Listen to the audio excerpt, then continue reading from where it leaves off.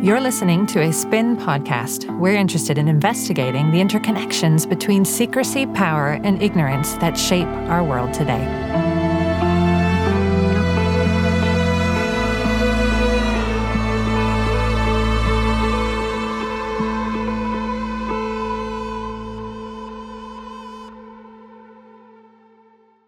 Hello, I'm Dr. Elspeth Van Vuuren. Welcome to this podcast on secrecy and ignorance, and I'm delighted to be here for our first In Conversation.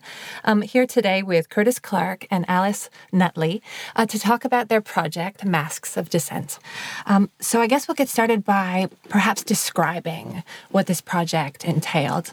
We'll have a picture on our website, but for those people listening, what was the Masks for Dissent project, and what were your sort of ambitions and dreams for it? Ooh. So the Masks for Dissent was essentially A2? Yeah, like roughly A2 size sheet, like a DIY sort of paper mask that people could put together using 3 pins.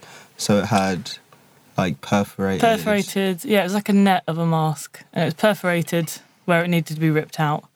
And there's instructions to the side on the same bit of paper to the side, telling you how to assemble it, and it would just be very quick, very simple, with a couple of split pins, and you're able to put it on when you need it. So in protest was what we were mostly thinking. Yeah. And so what was the inspiration for it? You obviously this was part of your course, is that right? Your design, your graphic design course. Mm-hmm. So what was the brief for that particular assignment? They pretty much just gave us 5 words that we could pick from individually. Like, I think there was like community, healthcare. It was very like social, political kind of course. They always encourage you to do something. And then one was dissent. And personally, I didn't know what the hell dissent meant. But I was like, cool. I quickly did a little Google and then kind of figured out that it was something to do with, it's just something quite interesting that we could look into. So initially, it was just 5 words, like we were given, like that was pretty much the brief. And then the task was to make an object relating to that word. That was design, because it's a graphic design course primarily. Yeah. But we got told to make an object, design it. So it was quite a foreign place for us to go down. We just didn't really. We didn't actually know each other at the time either. I think we both picked dissent, and then we had to get into pairs. And then we just started to kind of look at ideas around dissent. I remember looking towards sort of like CCTV. We were in our pair, and then I walked from where Arnold Feeney is up to like, I think I was just going home, which was like up Stokescroft, and I counted something like 200 and something CCTV cameras. And this wasn't really, was this cut across a landscape that was this sort of city centre of Bristol, but then more into kind of a suburban kind of area, and yet you counted that many and so was that a big trigger? Yeah, so like we were sort of looking into sort of like surveillance state and those kind of ideas, and I guess we started looking at sort of like your rights and stuff, like how you can conceal yourself, identity and during a protest, what your rights are is something we wanted to investigate a lot more. We didn't have a lot of time for the project, so it wasn't like a big investigation. But, it's a genius object, really, because you captured. You captured a visual language, first off, for people who haven't seen the object. Hopefully go to the website to see the object. You captured a visual language of secrecy in lots of different ways. Mm-hmm.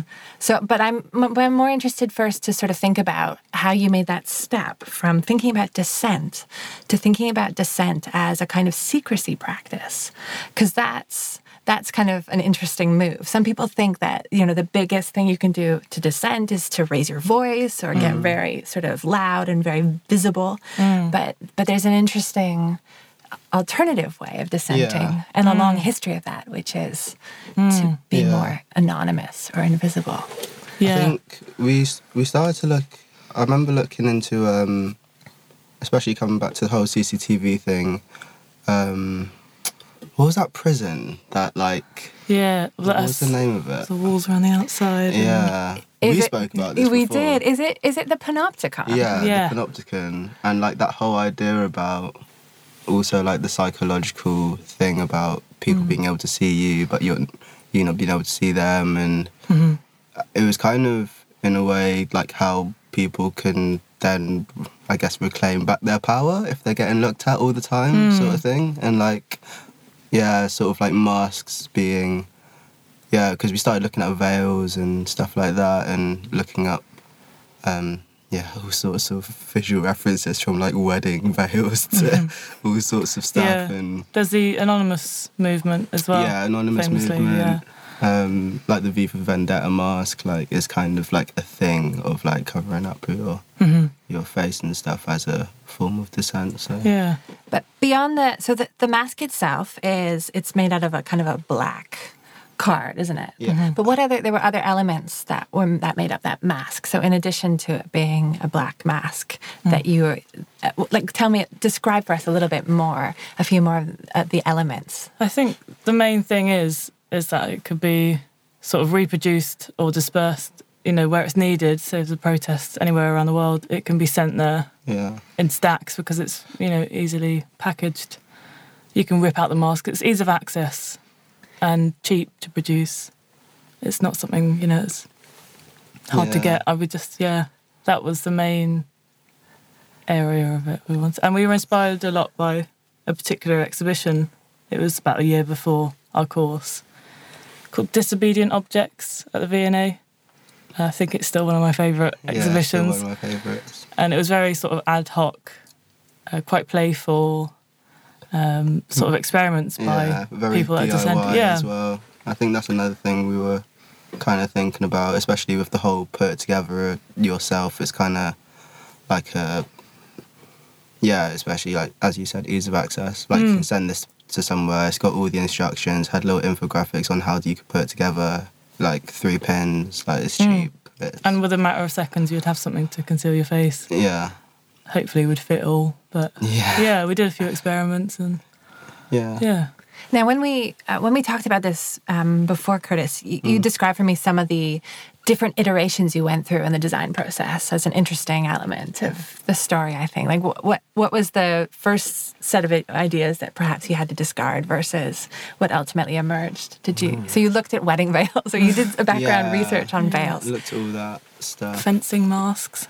Yeah, we looked at fencing masks. We just had something you just put on your face with a load of holes in. But actually, that reminds me of another interesting element of that mask, because it's not a traditional mask in the sense of having sort of slits for the eyes. So what do you have instead for the eyes? Yeah.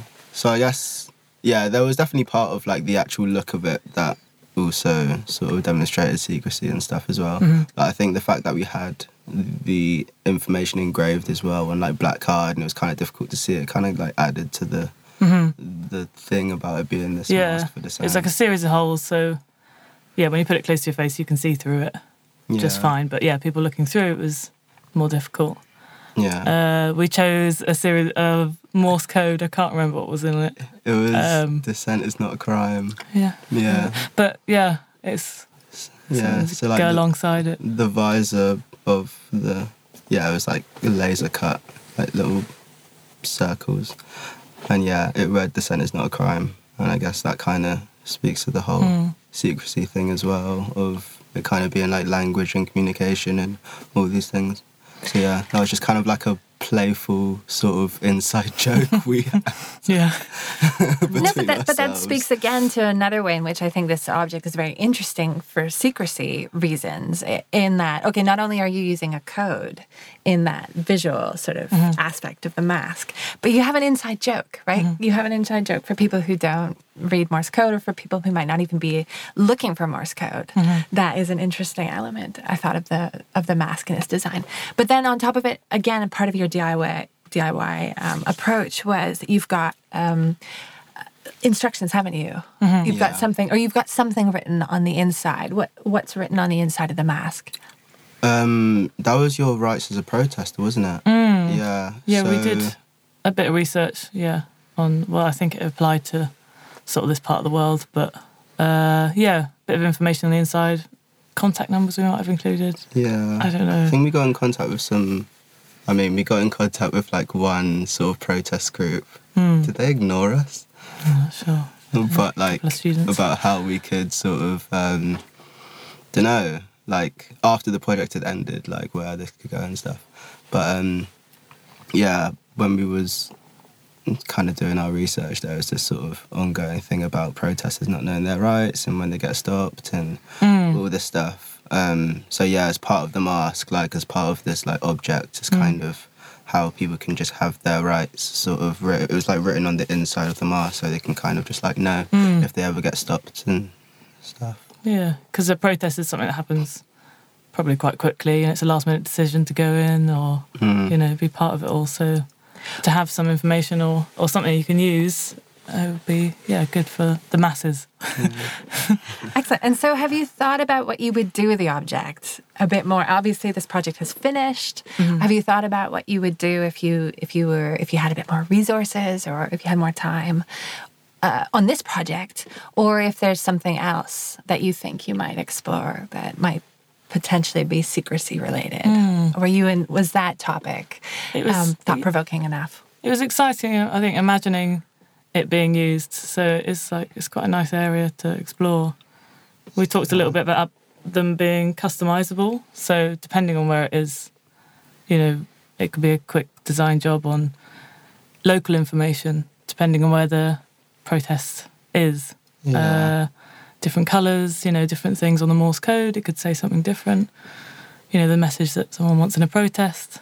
Yeah, because I guess there's quite a lot of elements of the mask that could be like quite like easily changed. Yeah. Yeah.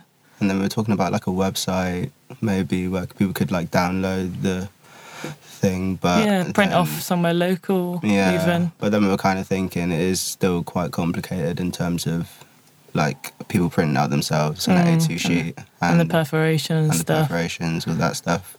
So, but like distribution would still be like really, really easy. So, well, it's a lovely design. It really is. Well, I thought it was. I was very taken with it for lots of different reasons, all the different layers.